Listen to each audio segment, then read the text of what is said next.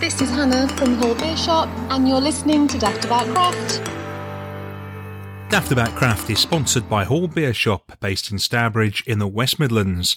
You can find a huge selection of craft beers in store and online. Check them out at hall-beer.com. Daft About Craft, the craft beer podcast.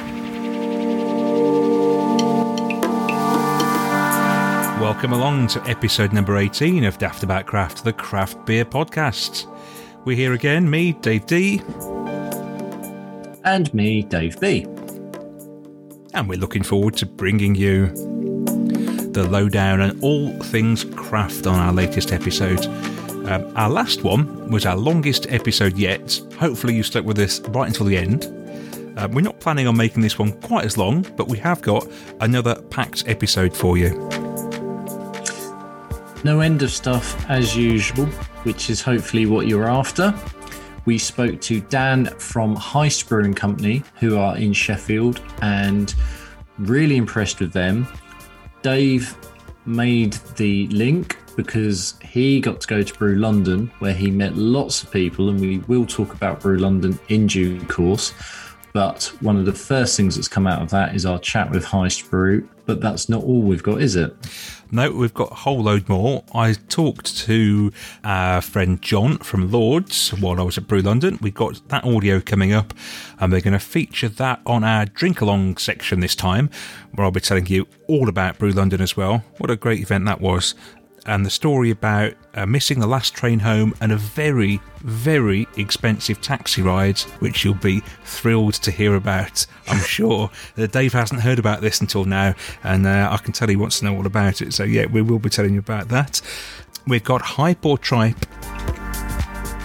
We've got our favourite beer since the last podcast in Tried and Tested.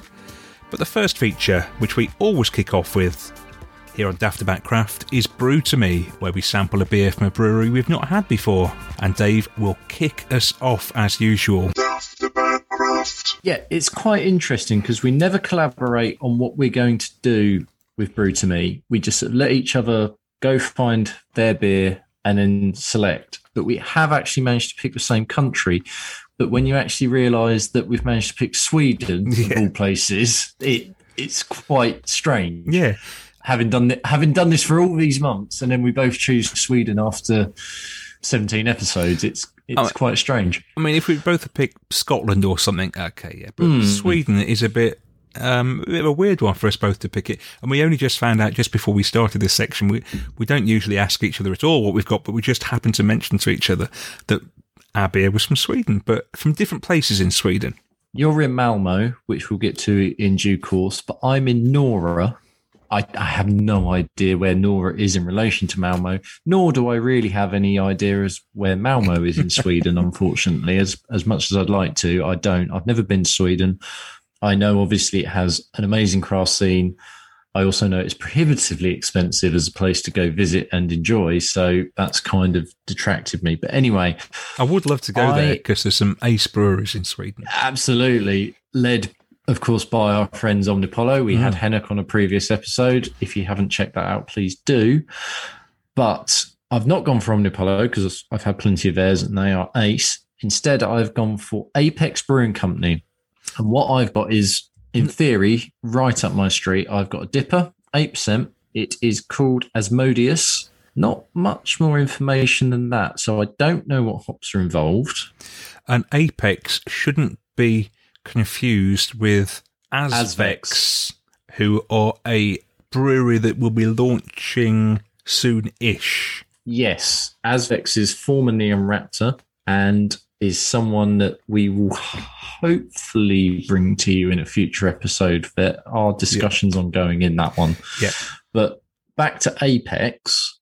Apex, weirdly, there's a lot of connective tissue here, which is really odd because if you look at Apex's on Asmodeus, I mean, we could be looking at Holy Goat here, but we're not. The most important thing is, how does Asmodeus as a beer taste and smell?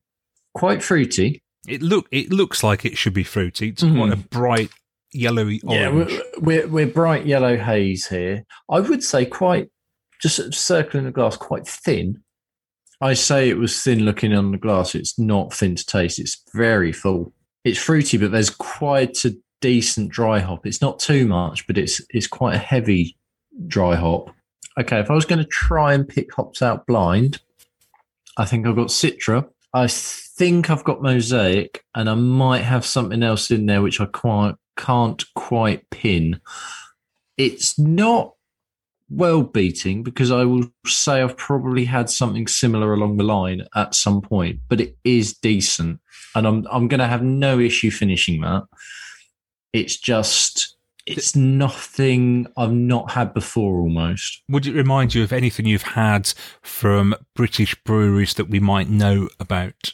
Definitely elements of Neon Raptor in that.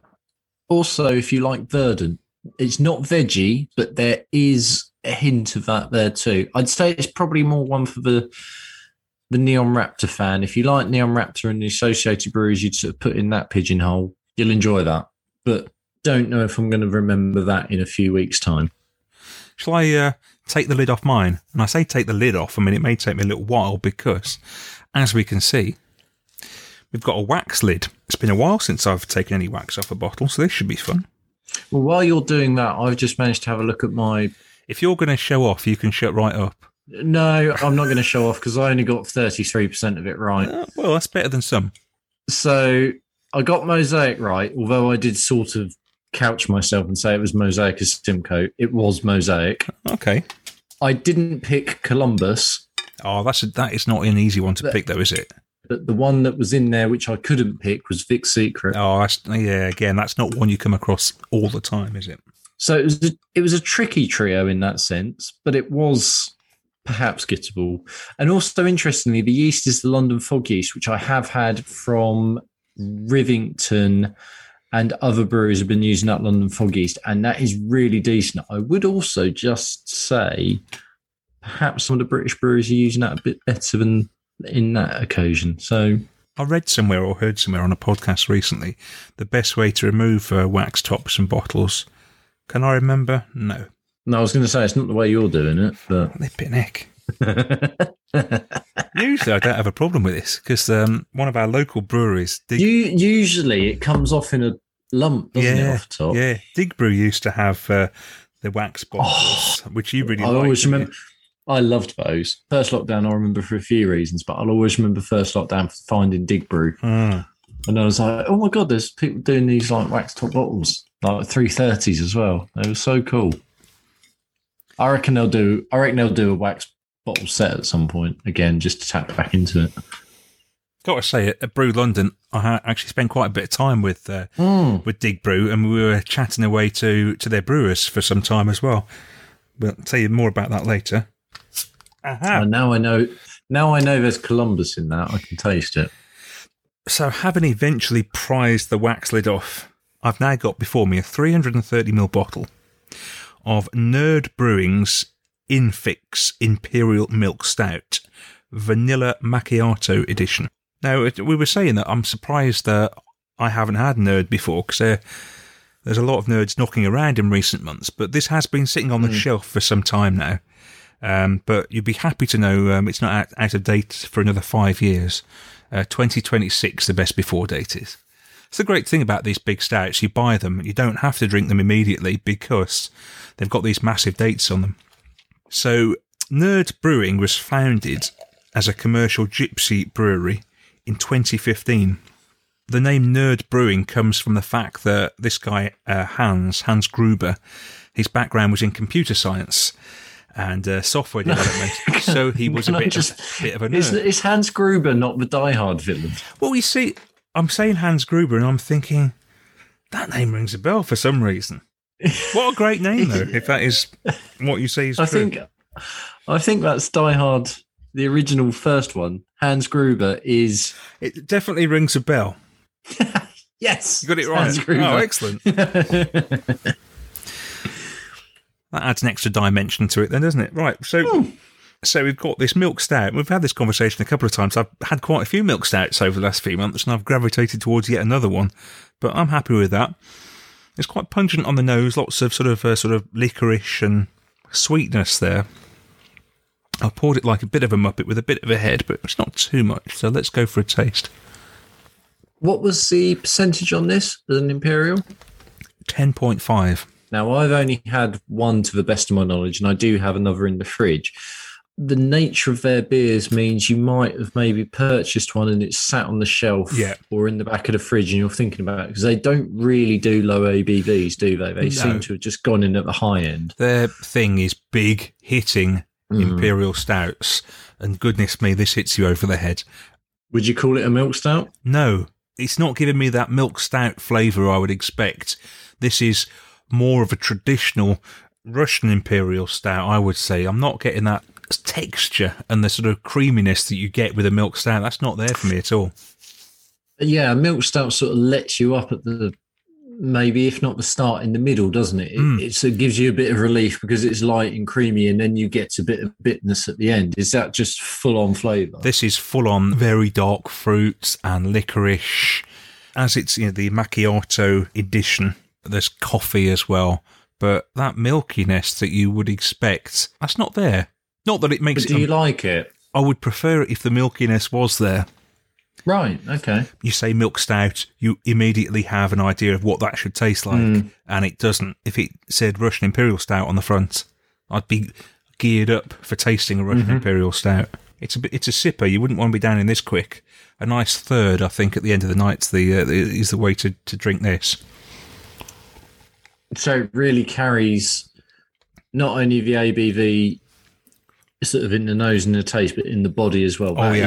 It's just big. Yeah, this is a big hitting beer. This is for your heavyweight drinkers, this is.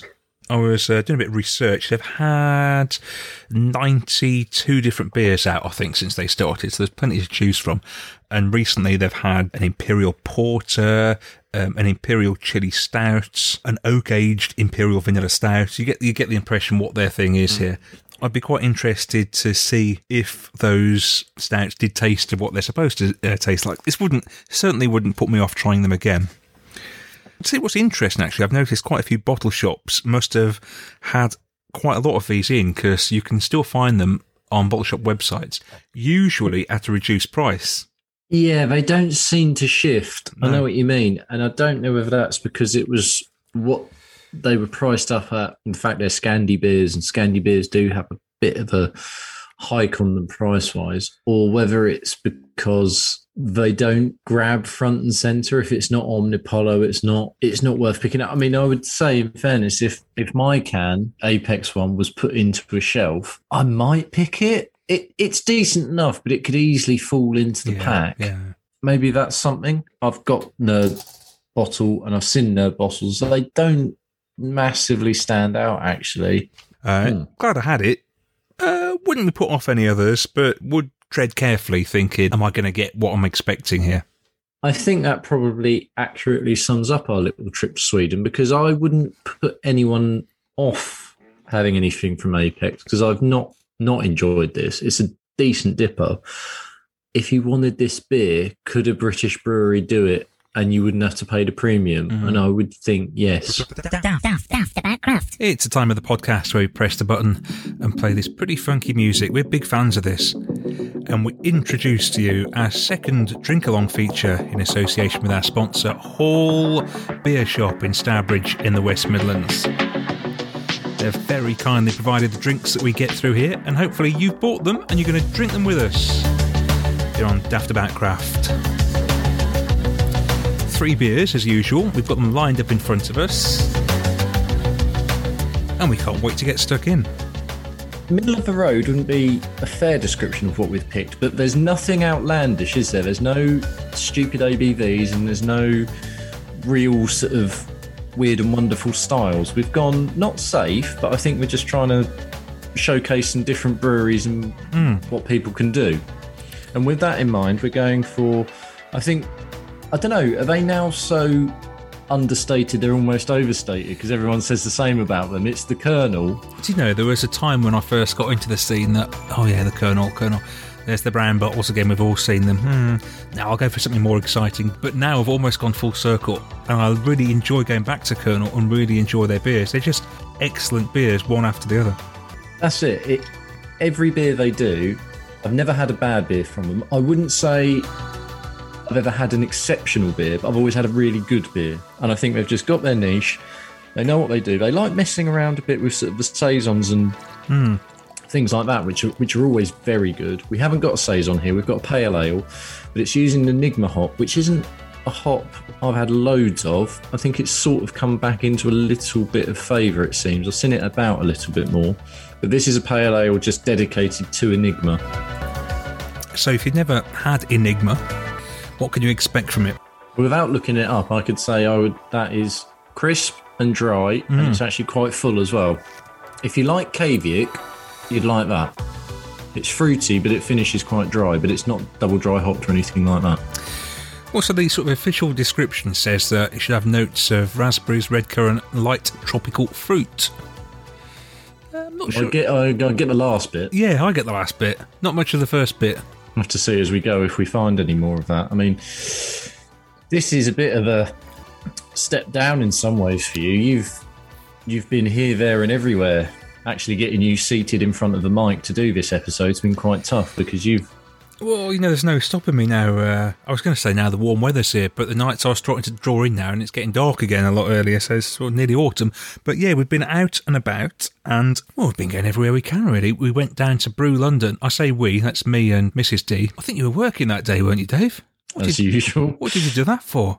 You won't be doing it next year, that's for sure. Actually, Brew London was good. We went for the day and the day was not long enough. We went for the trade session on Thursday and then we stayed for the actual public session on the Thursday night, and we could have done with another day as well. In fact, we nearly ended up staying in a hotel nearby with a view to going back the next day, but in the end we didn't. Thought, get the last train home. Therein lies a bit of a story, because as you drink your pale ale from the Colonel, I shall tell you all about it. So we made headway for the station at Marylebone to get the last train back to Birmingham. 7 minutes past 11 the last train was. Unfortunately, we got to the station at 10 minutes past 11 and it had gone. And there was only one more train going in our direction, and that was going to Banbury, which is about 55 miles from where we live.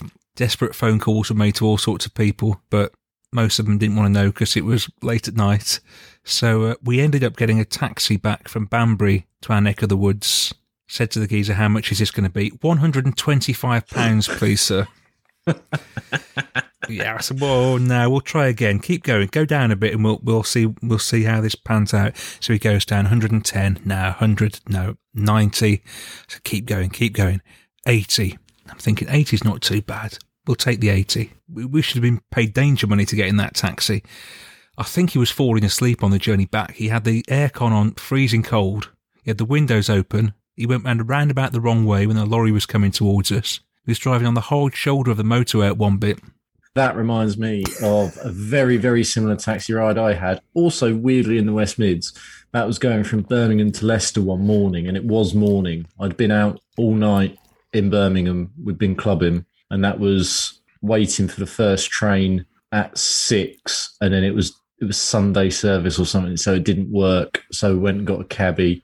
Luckily, the other people in the car fell asleep. I did not, and that was a horrendous journey back, and I was glad I stayed awake for it. This sounds familiar. My wife was asleep, and it's a good job she was asleep, because she'd have gone absolutely bonkers if she'd have seen what was going on. But we took it as a win in the end, because although it cost us £80 to get home, the guy did actually leave the meter running, and it said 147 by the time we got home. So in my eyes, I was £67 up. And plus, you hadn't paid for any beers all day, had you? No, absolutely not. And the actual beer festival itself was fantastic. We made some great contacts. We just found that as we were moving around, there was dozens and dozens of brewers in there. We were spending about half an hour talking to each one. It was a really enjoyable time because it was a trade session. They were geared up to talking to people, not just serving beer and moving on to the next customer. So everybody was really happy to sit and talk. We made some great contacts and also managed to bump into John from Lords. That was an absolute pleasure because we've done live YouTube with him before now. He's been on the podcast. Great to catch up with him. And I actually took him to one side into a special room, actually, that Lords had hired out for the day so they could do some social media stuff. And I had a chat to him. And this is what we were talking about. So we're at Brew London with John from Lords. What are you enjoying most about Brew London? I tell you what, it's been amazing meeting everybody. And actually, I've got 2 crazy beer reviewers with me. Simon Martin from Real Ale Craft Beer and Paul from Paul's Beer Reviews. And we have had a lot of fun. Even today, we've just talked to people, gone places. We've actually got in the room right now one of our YouTube viewers, Hulk Mark B. I've got to say, it's so strange because I've seen these people on YouTube and now they're here in front of me. It's very strange. I'm a bit in awe of these people as well. It's weird, it's really strange, isn't it? Yeah, and I've got to say, of beer festivals I've been to, this is a very well organised, good fun, and there's some great breweries. It is absolutely jam-packed with top breweries here. And I've got to say, I cannot wait to come again next year. It's a shame we've got to go home really shortly because... Yeah, no, you're going home. We're here for the whole thing. Don't rub it in. Don't rub it in, John. I'm just saying that, we're here for the entire thing from the start to the finish. Actually, maybe I can stay and my wife can go back. Is that possible? Dave, I'll tell you what, we'll send you some pictures. The funny bit is, what you can't see on this soundbite is Dave's missus has got sunglasses on, she's got a Lords Brewing Co t-shirt, and she's currently wearing a baseball cap backwards. Yeah, I mean, I don't recognise this person. It's very strange. It's a very strange business.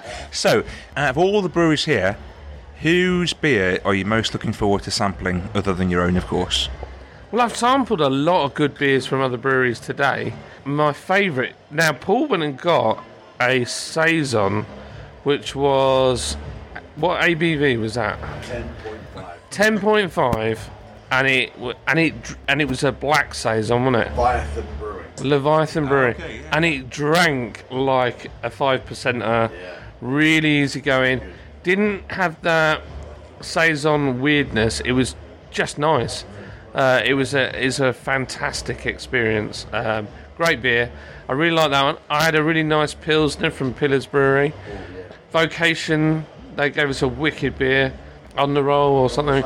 On the road. Yeah, it's got a picture of a turtle, which is... And the most important thing is, Dave, that Vocation gave us a pair of socks. And I've actually got a pair of love and hate socks. Did that make you feel good? It did.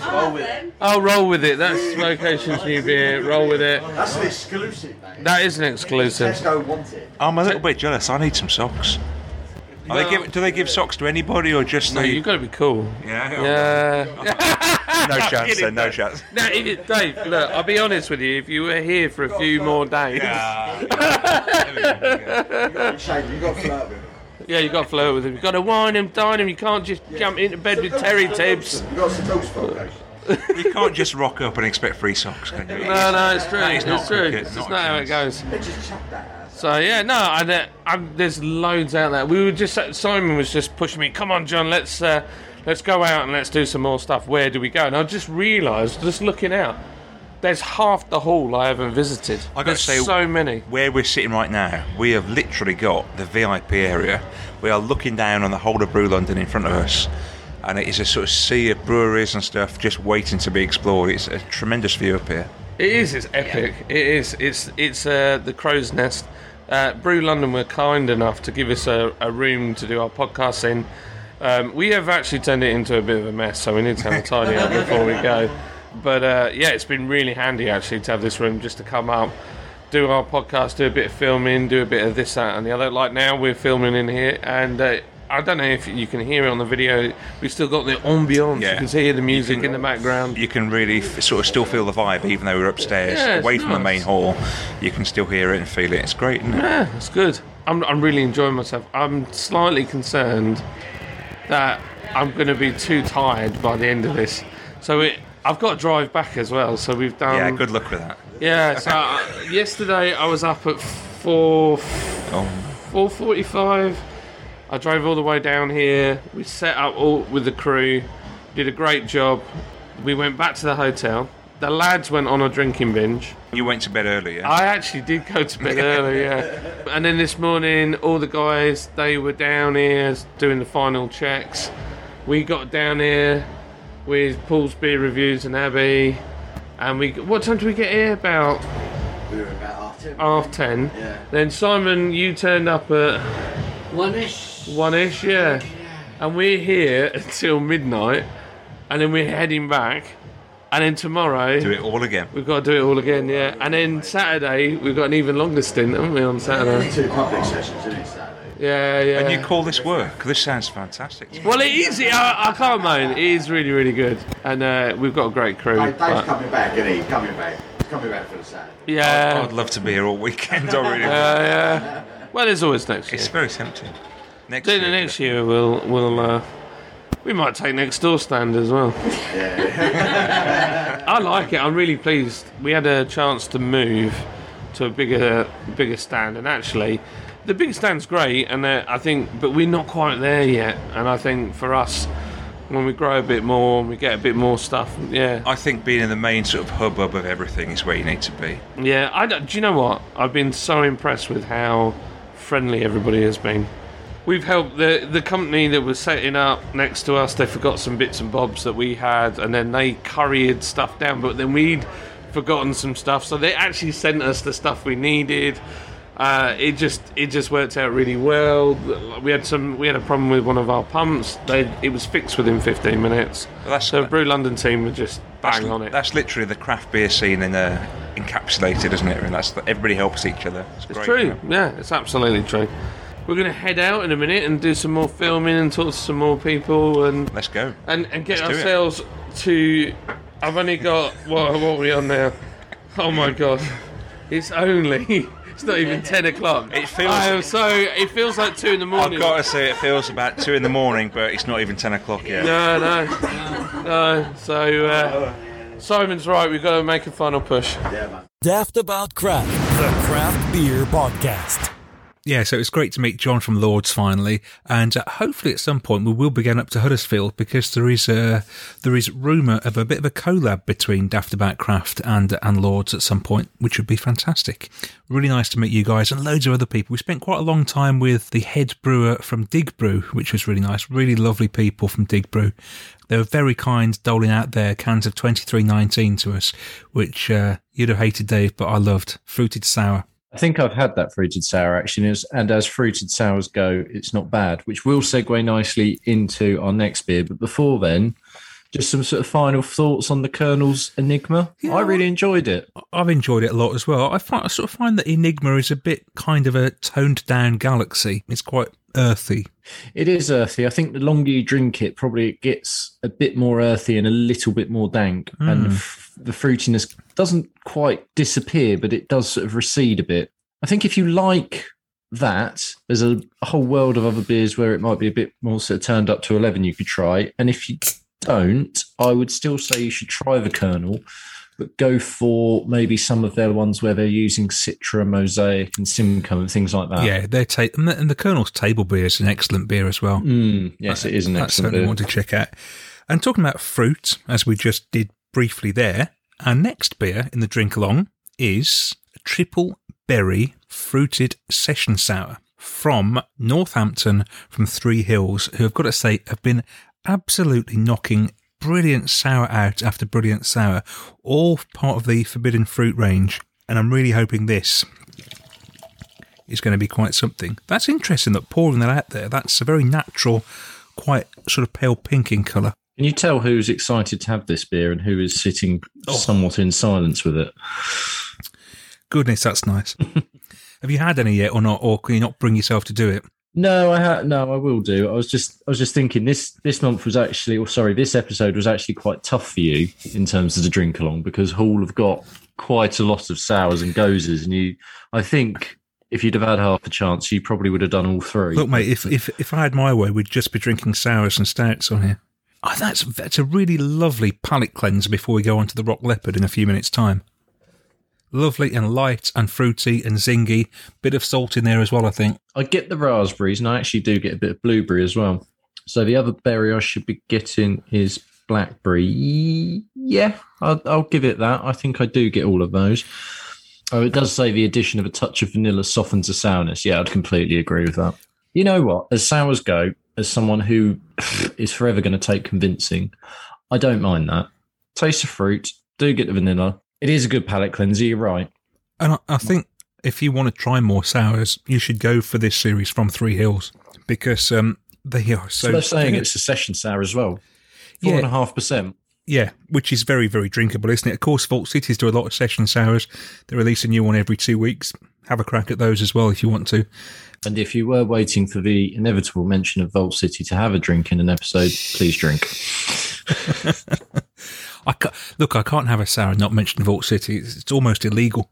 So what have you been up to, Dave, then, while I've been sort of touring the country, going to tap rooms and beer festivals and all the rest of it? What have you been up to? Well, I think, unfortunately, this is just slightly the month after the Lord Mayor's show, because the previous episode was sort of all about me and us in terms of the wedding. And I'll tell you what, Dave, I think people are genuinely interested in finding out about it, because that last episode is one of the most downloaded episodes we've ever done. Well, it's going to be a very tricky way of trying to promote numbers if one of us has got to keep getting married every so often. You are having a honeymoon in September, though, aren't you? I will have spent a good week or so in Scotland, as well as a bit of Yorkshire and York. Specifically York, I'm going to be going to 1 or 2 of the House of Trembling Madness bars. Both are really good places if you've never been. And I'll be stocking up probably there with beer for the rest of Scotland. But Scotland is not going to let me down, I don't think, because we're going to Edinburgh for a couple of nights where we will not be short of options. So we're going to be trying to head out to the Leith area and where the breweries are based. Stirling in between, that might be a bit of a harder poke. So if anyone knows of anything really good in Stirling outside of the Brewdog, please let us know on our usual social channels. And then we're finishing up at Loch Fyne or Loch Finn. I apologise for which pronunciation is right and which is wrong. And that's where Loch Finn ales are. And I know they've got some barrel-aged stuff they recently released, so I'll probably try and pick up some of that. So all in all, that should be a really good trip, and it should be quite beer-centric from my point of view. Does Katie know this, or...?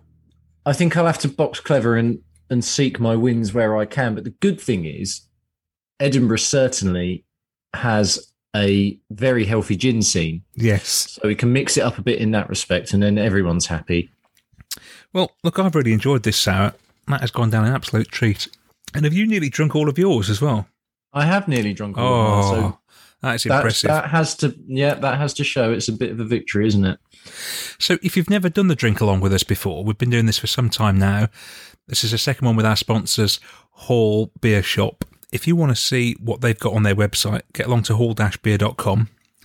When we release our new beers for the next drink along, you'll see the drink along pack go on there. Just grab them. You can get a 15% discount with the code DAFTHall. Happy days. You can then sit there drinking these beers while we drink them, and we can compare notes on Instagram, can't we? Unless there's going to be a lobbying movement to have a sour on the next one, enjoy this while you can, because we won't be having a sour on the next one. Don't be ridiculous. Just to keep things different. It'll be a Pilsner, a wheat beer, and a Doppelbock. Well, saying that, I've actually got into wheat beers a little bit recently. I've actually had a couple. In the same way that you're being slowly converted down the sour route, I'm getting converted into the Pilsner and wheat beer way of things. But that's the great thing, isn't it, about craft beer, that your tastes change and develop over time. Yeah, you're right. Tastes definitely change over time. And I think as well, when certain areas of the market have got a bit saturated, for example, hazy pales, although ironically we're about to drink a hazy pale, but that's fine. I have found I've gone back to other styles just to have something a bit different. But as I say, we're not doing it with this one because it's Rock Leopard, who I've only ever had one beer from before, really enjoyed it. It's Next to a Mountain, which is a DDH IPA, 7%. So for all your talk of style changing, this is right in my wheelhouse, less so yours. If you open my fridge, there's always going to be about 4 or 5 beers that are very similar to this. And I think it's a bit like you have your fridge and that Forbidden Fruit would be kind of your go-to. 5.5 to 7% double dry hopped IPA, that's my go-to. Yeah, my top shelf is the sour, and this is your top shelf, the sort of creme de la creme in your fridge. It's quite an interesting little nose, actually. Well, I tell you what, I've just noticed. This has got Mosaic Cryo in it. And we were talking about cryo hops on the last episode. And yes, yeah, cryo pop.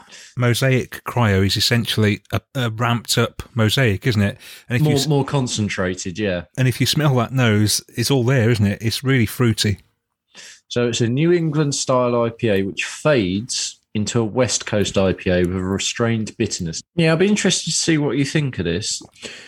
As we touched upon earlier, you've been doing some gallivanting. You were in London, and then you've had a couple of weeks off, and you were back in the north of the country, up in Yorkshire, and you, much like I'm going to do, made sure to visit various establishments. So what were your sort of highlights from your time away? Well, when you go away with your family, your wife and your kids, it's always a fine line because you don't want to put them through too much beer hell.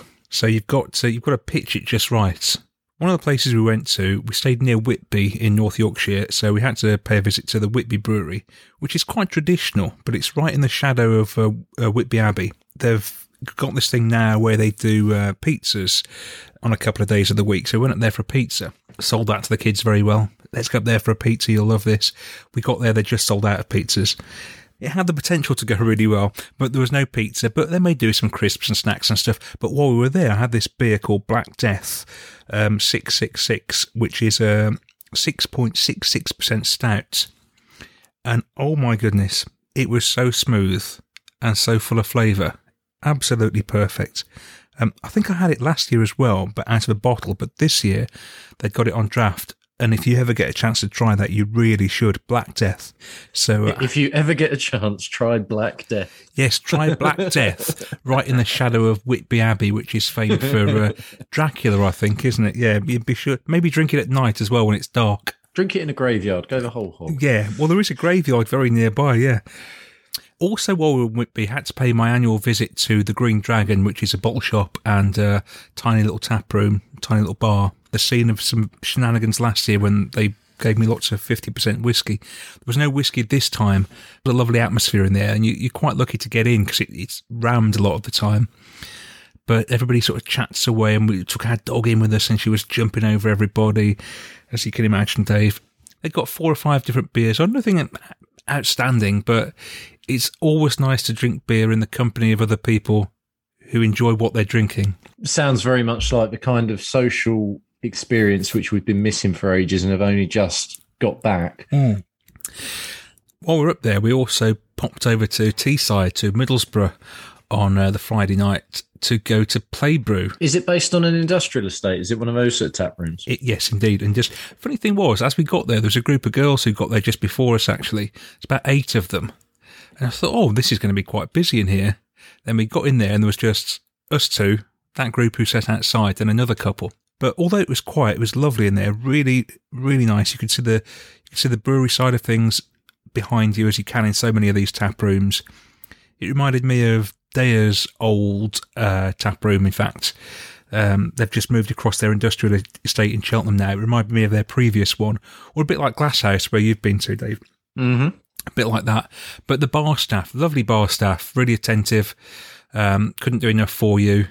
They'd got 12 different lines right across the spectrum, sort of starting with the Pilsner on the left, their own Pilsner, working their way across to a big Wonder Beyond stout on the right-hand side. So guess which idiot thought it'd be really cool to do all 12 of them? and it would seem as well, let the record show, that someone did not have a healing wall. There was no healing wall to help you, was there? There was no healing wall. It was a quite sodden wall, in fact. But for those who know, they know. I'm not going into any more details. But going back to Playbrew's beers, they'd got these 12 lines. There's about 6 of theirs and 6 guest ones. Apparently, usually the whole row is full of their own beers, but they had a beer festival the week before, so they'd still got some stock on from other breweries. Yeah, I had a Wonder Beyond Stout, which was 12%, which came hot on the heels of an 11% triple from Top Rope. And in retrospect, drinking those back-to-back in the space of a few minutes probably wasn't a good idea. No, as you say, with hindsight, that probably doesn't go down as a good idea. And I think your dear wife, Lisa, as you say, you don't want to expose them to craft beer hell. I think Lisa got to see a little bit of craft beer hell that night. But anyway. Fantastic. The important thing is you had a lovely time. I did. Fantastic beers. And if you get a chance to go there in Middlesbrough, pop in because they're lovely people, and we hope to get them on the podcast soon as well. So watch this space. Anyway, Dave, how's this beer going down, the Rock Leopard? I am enjoying it. I don't know if I think it's particularly straddling both styles, though.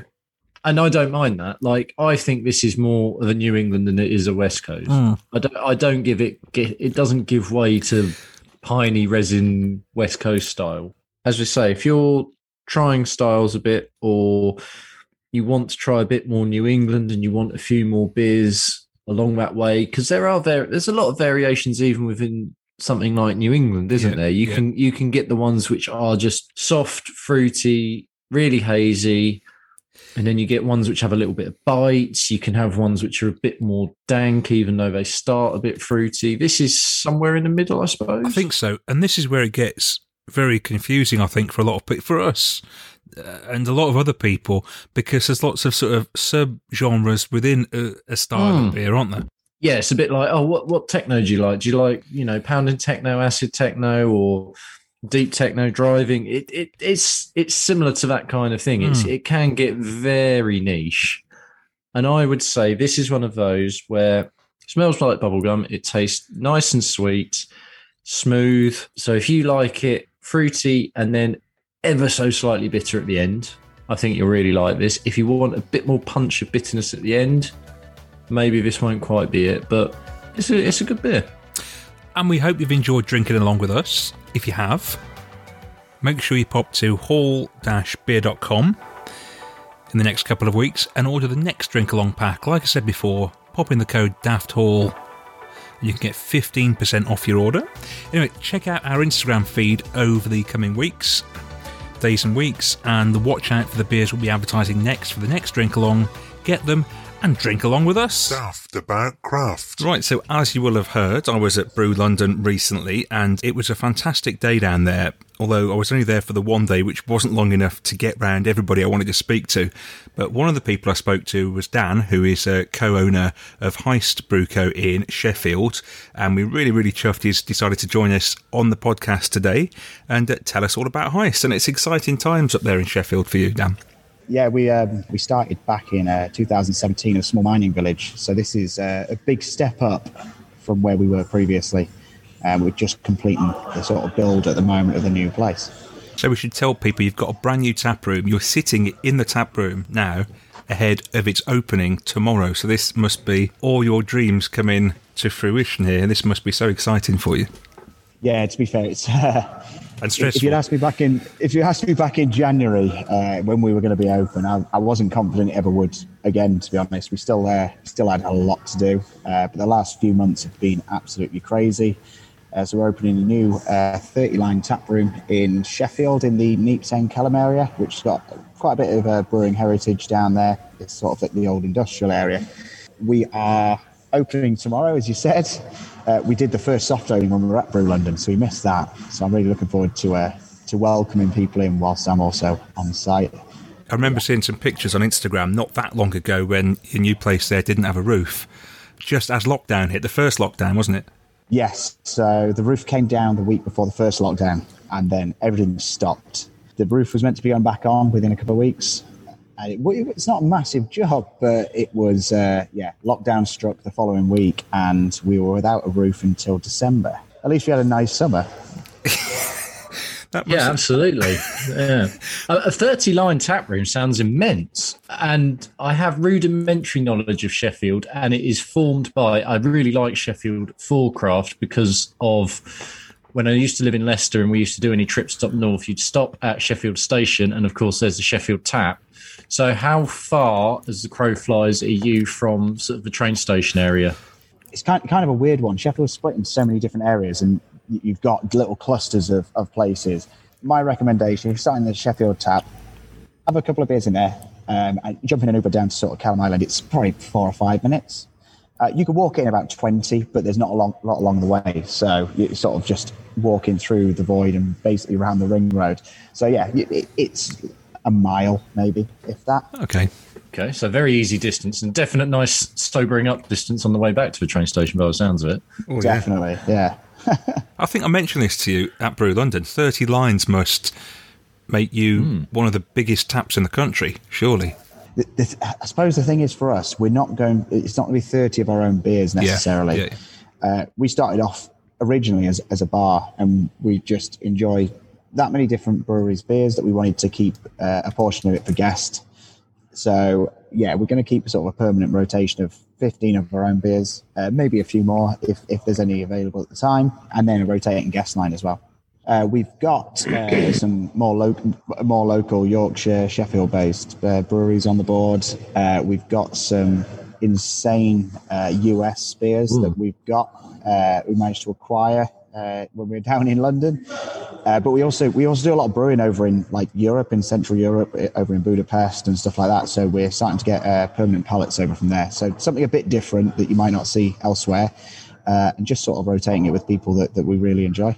And what do Heist do that other breweries don't? You know, what do you sort of pride yourselves on? I think if you just look at what we're doing here at the tap room, what we want to do is create an environment that's sort of open to everyone and to all the family.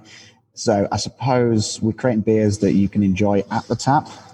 We do obviously distribute as well, but creating that tap room environment where you can come along. We have all sorts of different drinks here. We have a wide variety of beers. I think that's what we did really well when we were at the previous venue, as we started off as a craft-focused bar, but we also made sure that everything else on offer was sort of top quality as well. So it's sort of pairing those beers that we do with everything else that goes with running a successful bar and tap room. One of my wife's massive bugbears is that she often ends up driving when we get to tap rooms, and it absolutely drives her crazy if there's no decent soft drinks. So tell us you've got some decent soft drinks at the tap. Yeah, it's definitely a big thing. As I said, we're trying to sort of focus on families coming and stuff like that, especially on the weekend. Yeah. Massive thing in the US, sort of community focused. So we have got a load of different soft drinks from soda folks. So it's a mixture between stuff like ginger ales. I think there's cream soda. You got your standard Coke, Diet Coke, different juices. But then we're going to go for some of the old school classics like Iron Brew, Vimto. This is going to be easy to persuade us you need to go to Sheffield then. That's good. That's great. Yeah, there's quite a big selection there. Brilliant.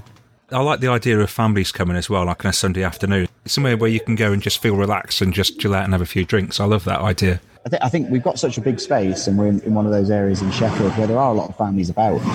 And sometimes it can be quite daunting to walking into a tap room if you're not part of the industry or you understand it. I'm not saying they're hostile places at all, but if you're going out and you're thinking, I'm not really into beer, I'm not really into this, not really into that.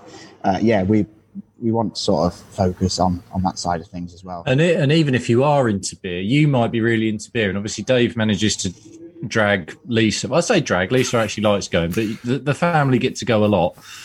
But it's still another step to bring the kids in tow to a tap room. And Dave, you had it in Scotland, didn't you, where you couldn't get the family in places? Well, this is interesting. We sort of went for a weekend in Edinburgh last year, and I sort of checked out a few places beforehand. Then when we got there, we found out that it's very, very difficult to get kids in anywhere in Scotland. I'm not sure if that's to do with their licensing laws up there. I don't know, or whether they just don't like kids. I'm not sure. But it could be. I mean, we do have stipulations on what time we can let them in till. Yeah. And obviously Friday, Saturday nights aren't always the best places. But, we're not discouraging it as such. It's more you can make your own judgment whether you think this is the environment, and be careful. If there's people with drinks around, well-behaved kids, more than welcome anytime. So going back to the start, how did you get into this industry? There's me and my business partner, Adam. We were working together at a call centre, funnily enough, in Sheffield. And we were sort of sick of the corporate life. Really weren't enjoying it. You sort of start working your way up. Most people get trapped in it then. And we started talking, and we're trying to decide of something to do outside of what we're already doing, and looking at each other's strengths.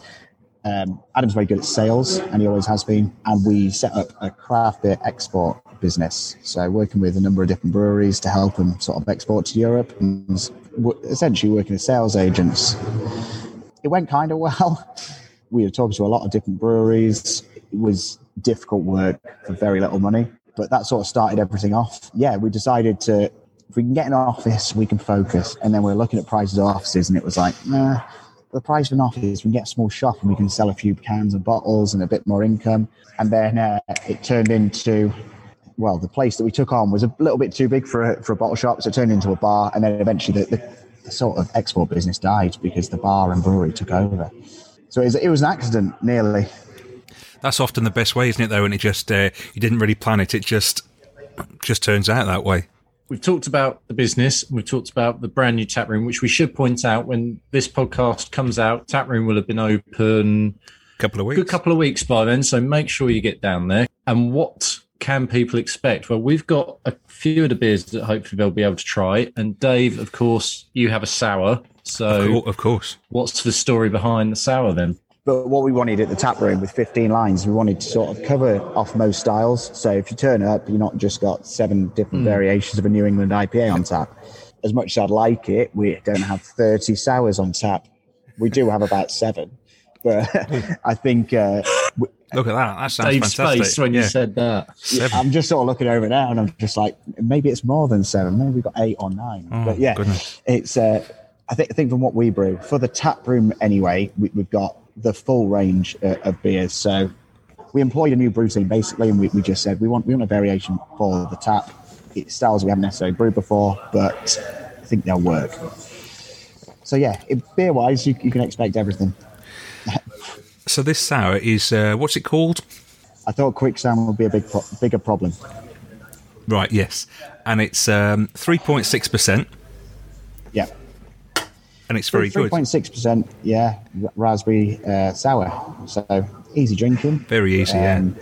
I think it was the beer I drank most of at Brew London just because of the percentage. Yeah, well, that's what drew me to it at Brew London, because, you know, if you're not careful, you're knocking back too many big ABVs when you're there.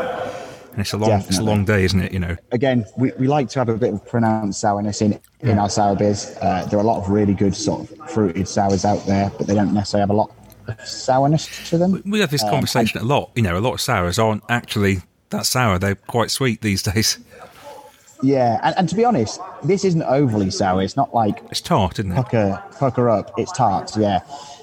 And we do both, but I just wanted something that could be in there to cleanse the palate. If somebody likes, I don't know, a raspberry beer, or they want sort of a gateway sour beer, I just thought it was quite accessible to people, drinkable, and yeah, that's what I was aiming for. Something I could pick up and drink a pint of, really. The thing is, we get used to having these massive big beers. We're guilty of it. We buy all these dippers and tippers and massive stouts and stuff, and you can't drink gallons of them, can you? You know, you can't. So to have a drink where you can have a couple of pints and feel fine is nice. It makes a bit of a change. Definitely. Yeah, back of my fridge is filled with tippers and imperial stouts. Yep, it same never here. seems to go down. Yeah, and as is mine. And I'm surprised at the beer I've got, just in terms of the ABV, because we're talking here about stuff that's sessionable. I'm drinking Related Theory, and that's 5.8. Well, I would have said it was about 4.5. It is deceptively easy drinking. Yeah, we're trying to go for the easy drinking styles, especially for the tap room, especially for the first runs. But for the ABV of that beer, it definitely drinks a lot lower. Yeah, sure. Massively. What's sort of in it? I got a bit of, my guess would be it might have some oats in it, but it is as clear as day. It's a lovely pale. Like, there's no haze in that whatsoever.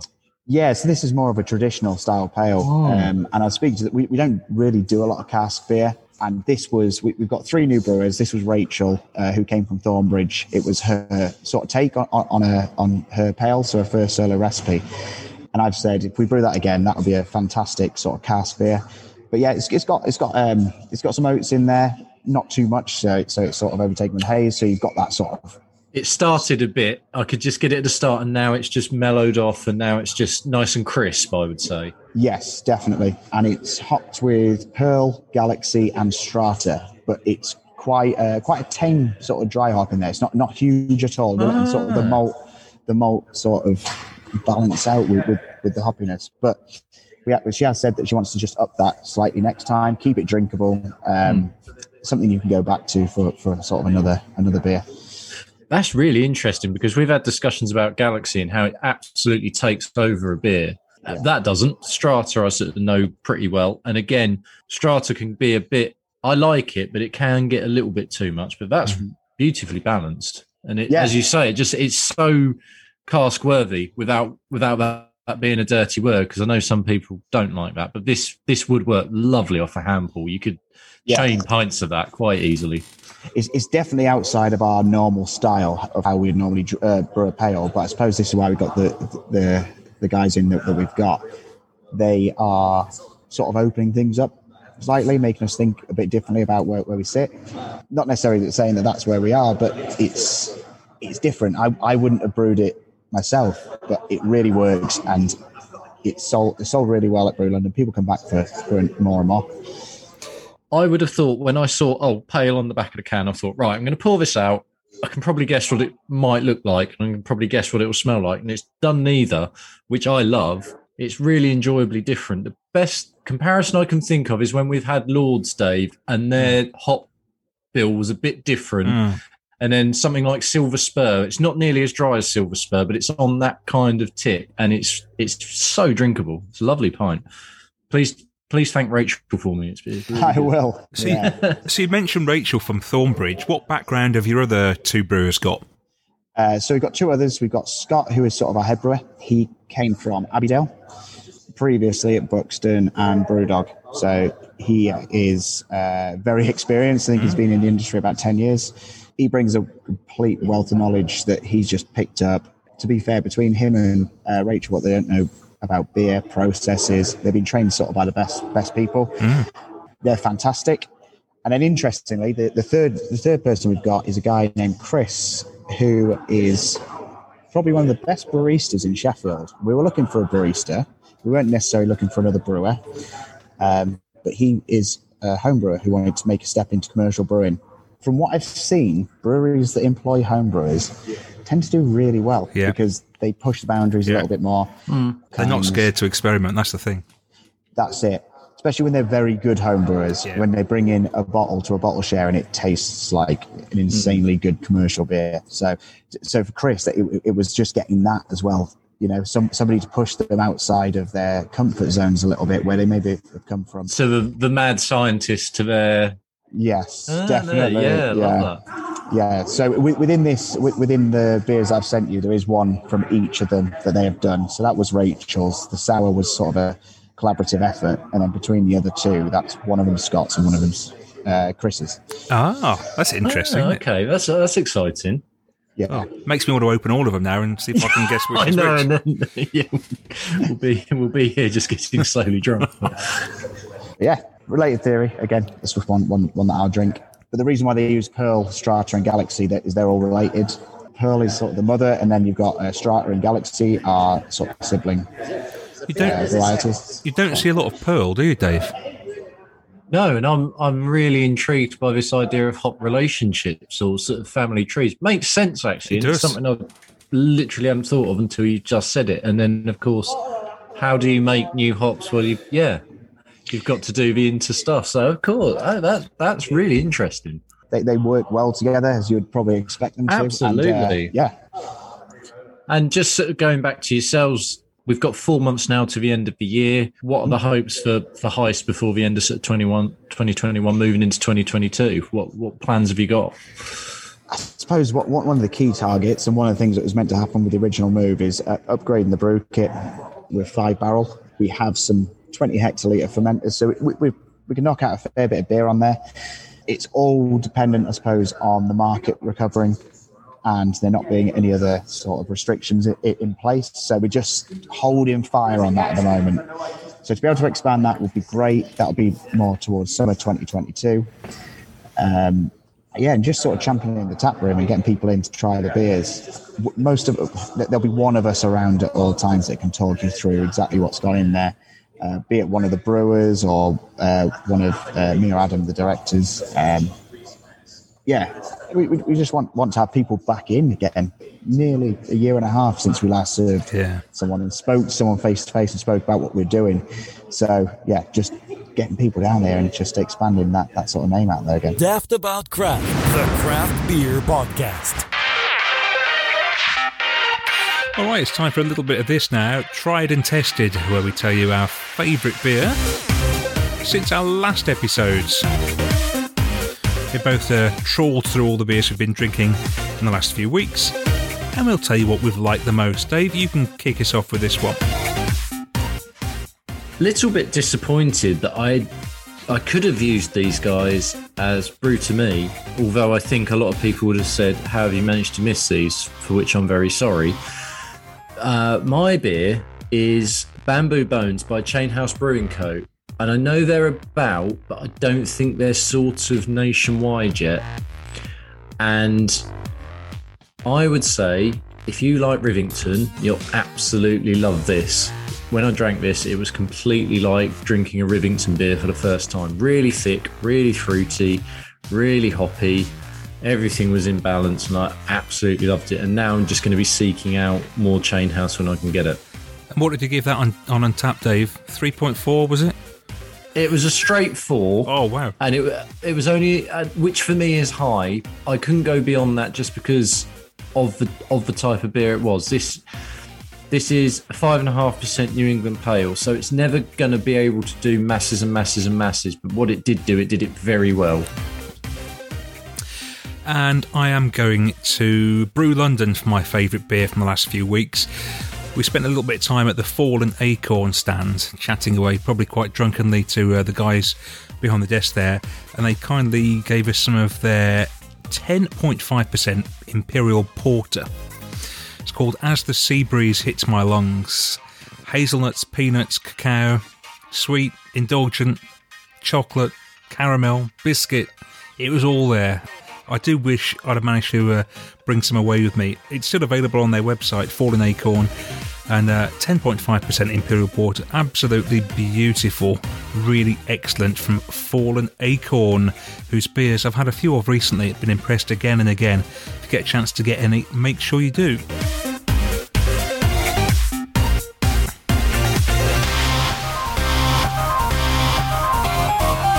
Time for a bit of this now. Enjoy this part of the podcast. It's Hype or Tripe. And if you're not tuned in before and heard this, it's where we take a beer that's been doing really well and we see if it lives up to the hype.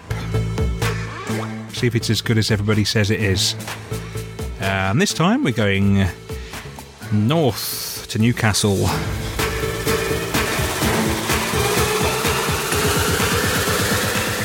And we've got a beer from Wylam, a triple IPA, Dave.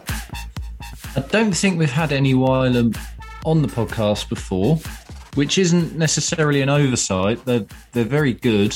They probably just haven't really done any beers that we've picked out almost. And they definitely had a really big spell, probably a couple of years ago it felt like, where everything they were chucking out, everyone was all over. And I don't know if it's just the way the scene works, that they'd sort of faded into the background a bit while still continually doing good stuff. But anyway, we saw this tipper, which is their first tipper they've done this year, and it's called Betty the Bat. And I've purposely now not looked at what the name means because you know and told me you knew what the name is. It's named after a legendary Tyneside pub landlady who apparently didn't suffer fools gladly and kept a cricket bat behind the bar. Hence Betty the Bat. So is the woman on the can Betty the Bat, or is it just a sort of mock-up of what Betty the Bat might have been like? Yeah, I've got a picture of the real Betty the Bat, who's now no longer with us, in front of me. It's not the same person. I do like the idea of tapping into some sort of Tyneside bar folklore then. I love that. What we've got here is 10.5% tipper. Those who've listened to the last episode, we had a beer in our drink-along session which used the Cryo Pop hop. This has that, so that'll be interesting to see just how powerful it gets for a stronger beer. And all of a sudden, that Cryopop is everywhere, as predicted, right here, 3 weeks ago. It's a new toy for brewers, isn't it? And it's going to be, what can they do with it? So Wylam have put it with Citra, Simcoe, Amarillo, and Idaho 7. So this should be, I would say, all of the fruit and perhaps a little bit of dryness or bitterness at the end from Simcoe combined with Idaho 7. That would be my guess. Just having a little sniff there. I don't think you're too far wrong at all. It smells like a Wylam, and I've not had a Wylam for a while, but it still really smells like a Wylam beer. They always come in the sort of deeper orangey side, regardless really of what type of beer they're doing, I've found. That packs a punch, doesn't it? Cool, doesn't it? Not necessarily in an alcohol sense. That is sticky. That's my main takeaway from that, is that's really sticky. I think my main issue I've got early doors with this is just struggling to pick out any definitive flavour. Let's have a go. I know what you mean. Fruit, yeah. Orange-coloured fruits. Orange and yellow fruits. Yeah. I mean, you don't always have to be able to pick out a flavour, do you? I would perhaps like a little bit more refinement than that. But it's a bit like when you go to the curry house for a curry and you have a meat curry. I never quite know what meat is. Always a bit dubious of that. Let's look at their description. So it's a Imperial Triple IPA, a no-nonsense bruiser Imperial IPA brewed with strategic unction, wallop and clout. Compounded, bashed and beaten into submission, releasing relentless clods of immeasurable tropical Badu. Goodness me, a lot of big words in there. Didn't think I'd get through that. There's supposed to be a decadent ooze of over-ripened hog plum, mango, pineapple, custard apple, blood orange and pink grapefruits, which is all swaddled together in a subtropical piñata, awaiting your disfigurement and ruination. Good marketing there. Yes, I mean, yeah. Anything that's awaiting your disfigurement and ruination will log in the mind, I suppose. I can imagine if you had a couple of these, you would be on the way to ruination as well. I'm getting a bit of blood orange as well now. Now we know what's in there. Which is always a bit of a thing. I prefer to guess and then be backed up with it rather than be told and then, oh yeah, no, that does taste like what you said it does. I'm not sure what a hog plum is though. I mean, am I being thick, or do you have many hog plums in your household? No, we do not have many hog plums in our household. Is that actually a thing, or I don't know? We used to have a plum tree, but it died, and I had to chop it down. But maybe they were hog plums. Who knows? A hog plum that does exist. It's a species of tree. Hang on. The mature fruit has a leathery skin and a thin layer of pulp. Yeah, probably checking in with your mangoes and whatnot. It's one of those. I think I'd rather be sharing this can. It's a lot for one person, isn't it? It's very intense. The cryo pop, the whole thing is the intensity. So it does, although I'd actually say the left-handed giant one we had was more intense. I'm not really in either camp with this. No, I mean, it's obviously not tripe. I mean, yeah, it's a quality beer, but tippers by their very nature, you think, there's a lot of hype surrounding triple IPAs, aren't there, these days, from breweries. They love a triple IPA, and you expect them to be real world beaters every time. Yeah, I mean... I'm wondering if the tipper is slightly becoming a new dipper now, though. Yeah, could be right there. Makes me think that before long, everybody will be knocking out a quad IPA. I hope they don't really, because some of the ones we've tasted we've not really enjoyed very much. They're even more up and down, aren't they? There has been the odd one which really gets it right, but then I think the stronger you get, the more rough and ready it gets, and it's just so hard that it seems to contain the back end of one of those, and it just gets a bit rough quite quickly. This is fine. I think the best thing about this beer was the description. Is one, the name, which is superb, and a real great nod to obviously a big character on Tyneside, and two, the description. And then the beer for me falls somewhere in the middle. Yeah, I think that's fair. I will say, in its defence, it does keep changing a little bit. We love that sort of thing, don't we? We get a bit fed up if a beer just tastes the same from start to finish. So when every mouthful's a bit different, we're usually all over that, aren't we? It's not one note, and I wonder actually if other people might have this, and they might absolutely love it because whatever one of the notes it hits, it absolutely picks it out to them, and it really sings for them, which is great, and that's all part of craft beer and the experience with it. So it might well work. Someone else might get this, and they might give it a 5 or something, and be blown away that other people just don't get it. It could be one of those. perhaps it is a bit better than just all right. Yeah, I think to say it's all right would be an understatement, but to say that it lived up to any hype surrounding it would maybe an overstatement. We'll pop it in the middle. We'll sit on the wall with that one, I think. Sit on the fence. Yeah, maybe put one leg towards tripe. Daft about craft. You've been listening to Daft About Craft, the craft beer podcast, sponsored by Hall Beer Shop in Stourbridge in the West Midlands. Check them out at hall-beer.com.